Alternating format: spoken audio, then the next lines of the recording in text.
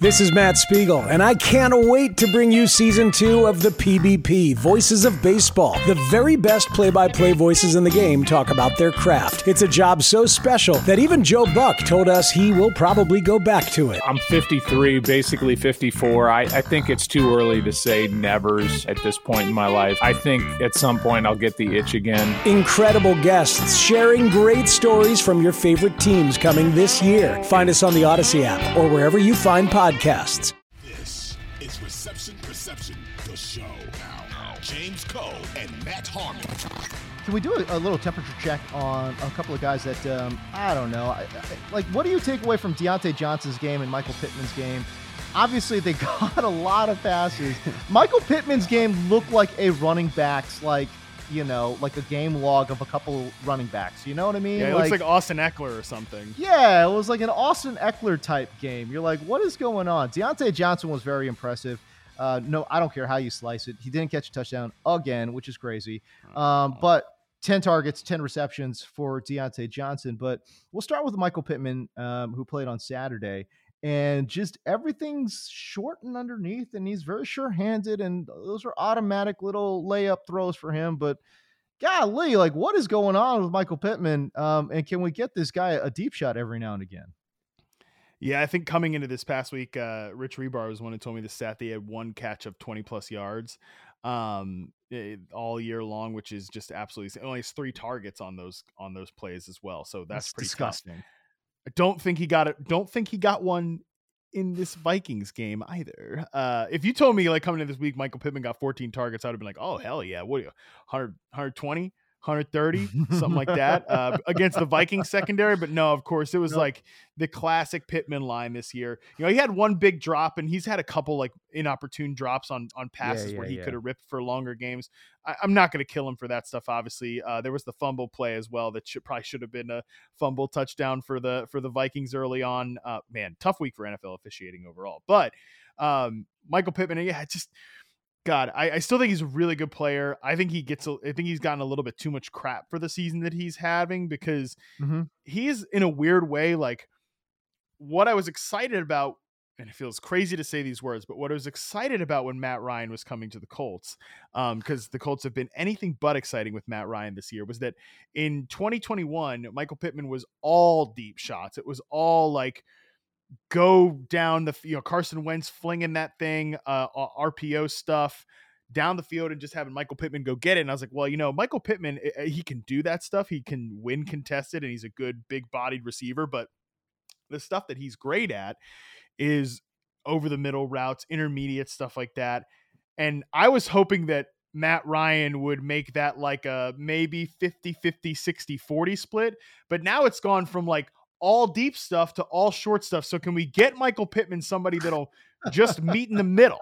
Yeah, that would be nice. That's been the frustrating part of his season this year is that, I mean, Ryan is so obviously toast and the pass protection stuff has made it impossible for Pittman to do anything in the intermediate game or down the field. But I still think he's a really good player that is like a long-term buy. And all things considered, I think his season is a good one. It just is not going to have any sort of like potency. Him and Deontay Johnson. That's why I grouped these two guys together when we were planning the show, is that like they're both super low and like yards per catch, yards per target, stuff like that. But there's a reason these guys are getting all this volume. It's because they get open and the team does trust them. Yeah, I mean, there is some of that. And I think there's some, I just question some of the play designs too, that they're throwing Michael Pittman's way. It's like, I just feel like we don't see enough like deep overs or like, give me like, even I know it's a difficult throw, but like, give me like a corner route every now and again, it's like, can we get a little something that tests the boundaries, or if we're and again, if we want to get him in the middle of the field, that's great. Like, give me a deep over route, like throw him 10 deep overs and like, let's just see what happens. It's like, I mean, it's Jeff Saturday, for God's sake. It's not like we got to get creative here. We're playing backyard football essentially in Indianapolis, dude. Like, come on, man. Like, let's just draw it up in the dirt. Just be like, hey, Michael Pittman, just go ahead, run a deep over, and we'll just throw it your way and let's see what happens. Michael Pittman is 8th in the NFL in targets. I mean, I would have been streaking in the street if you told me he was going to be 8th in the NFL. I thought he had that ceiling, right? But he is averaging 6.55 air yards per target this year. That's I mean, that's like little slot receiver stuff, you know? Oh, and I love this guy, but they don't remotely play the same position. Amon-Ra St. Brown is like 6.4, Right. Now the difference there is the reason that, Pittman is so low in terms of, it's like he has averaged 3.6 yak per reception. There's a lot of that. And Amon-Ra St. Brown's at 5.1. A lot of Yeah. that is the design of the offense. Like Pittman gets these crossing routes and stuff like that. There is somebody to tackle him right away because Oh, yeah. you don't have to respect the lid of the Colts offense, but Ben Johnson's done such a good job of getting these deep shots and getting guys into space in the Colts. That's great offensive design. And this is why Ben Johnson's not going to be the Lions offensive coordinator next year. He's going to be somebody's head coach. Is that all offensive coaching is like, how do I get my guys into space? Not like, little gimmicky touches and stuff like that. It's how do I get my guys running these routes so that they can pick up yak? They can pick up yards after catch. There's none of that in the Colts offense right now because you have to mix in those deep shots as well. And there have been some times they take deep shots to Alec Pierce, but he got blanked in this last game again because nobody respects that either. Yeah, I know. Kill me. Okay, so Deontay Johnson had a fabulous game, 10 catches on 10 targets for 98 yards. I go back and forth with my colleague John Hansen about this all the time, but he just doesn't see Deontay Johnson as a number one, and I just strongly disagree. And he thinks that the future of this wide receiver room flows through George Pickens. I don't totally disagree with that take, but I want to see what your thoughts were on this situation. Pickens had 5 targets, 2 grabs for 53 yards. He makes spectacular plays, but is he an alpha dog, just like bad boy, receiver, or is he a splash play guy?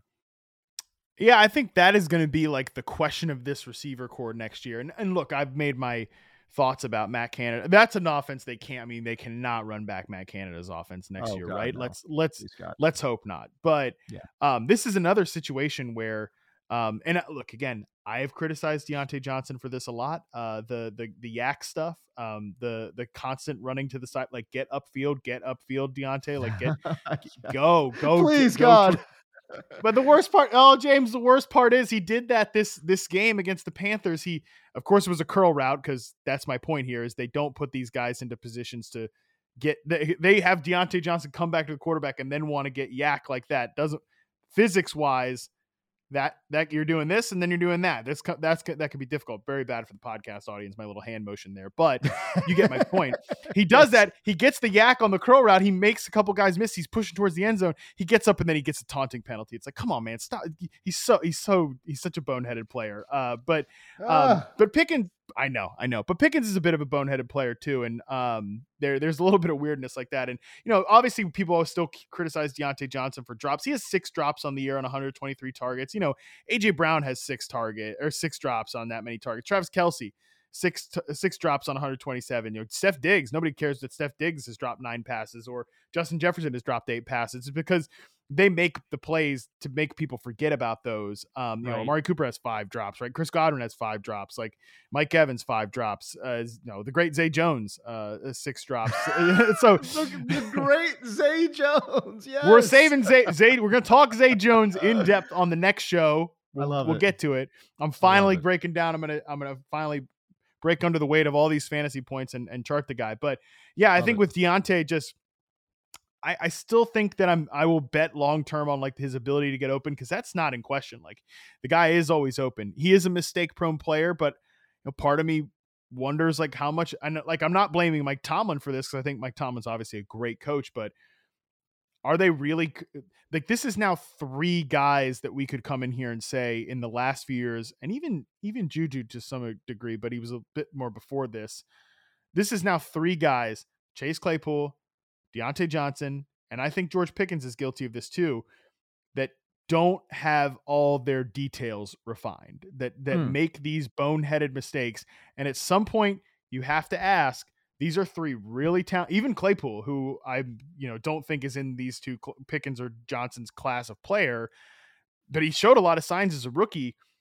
never. I mean, he made the same mistakes over and over again. Over and over and over again. Yeah. Over and over 100%. again. Deontay, same mistakes over and over again. I think Pickens he makes a lot of mistakes as well. He's not totally there on the details of his routes. He's not totally there on the details of his ability to, he makes these fantastic plays, but sometimes he makes things harder than it needs to be with his timing of his jumps or his hand timing, stuff like that.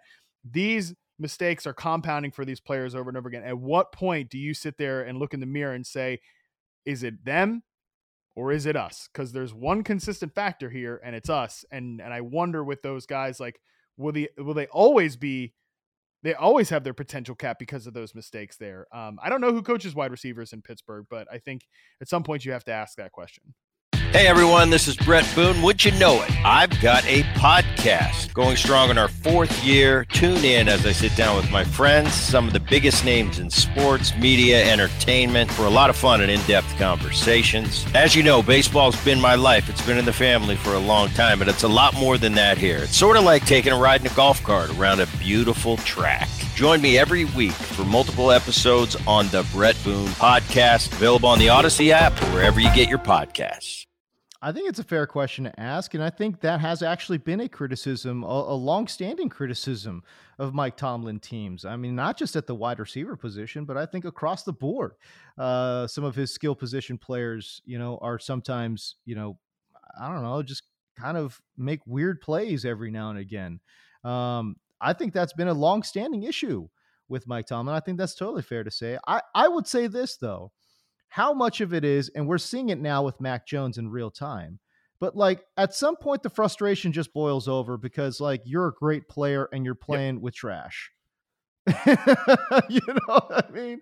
And it's like, if you're Deontay Johnson, you're like, golly, can I get a quarterback that can throw me a ball? Can I get an offense that utilizes my skill sets here? Like, at some point, like all of that stuff like compounds on top of each other. And I think that's when you see guys acting out the way they do, So I don't know. And I'll also say this too, when you get a veteran quarterback in there, or a good quarterback or whatever, young, developing, exciting quarterback or whatever, and you all of a sudden have like championship aspirations, man, it's interesting, man. Like all of a sudden, a lot of guys start buttoning up real quick. You know what I mean? So, and I know that's all like narrative things, but again, these are human people playing a human game, and human emotions do take a factor as well. Totally. That's why I think there are sometimes good players on bad teams that have bad seasons because they're just not playing that hard, Oh, and yeah. you can't. It's like I get it, man. Like I absolutely get it. So, anyways,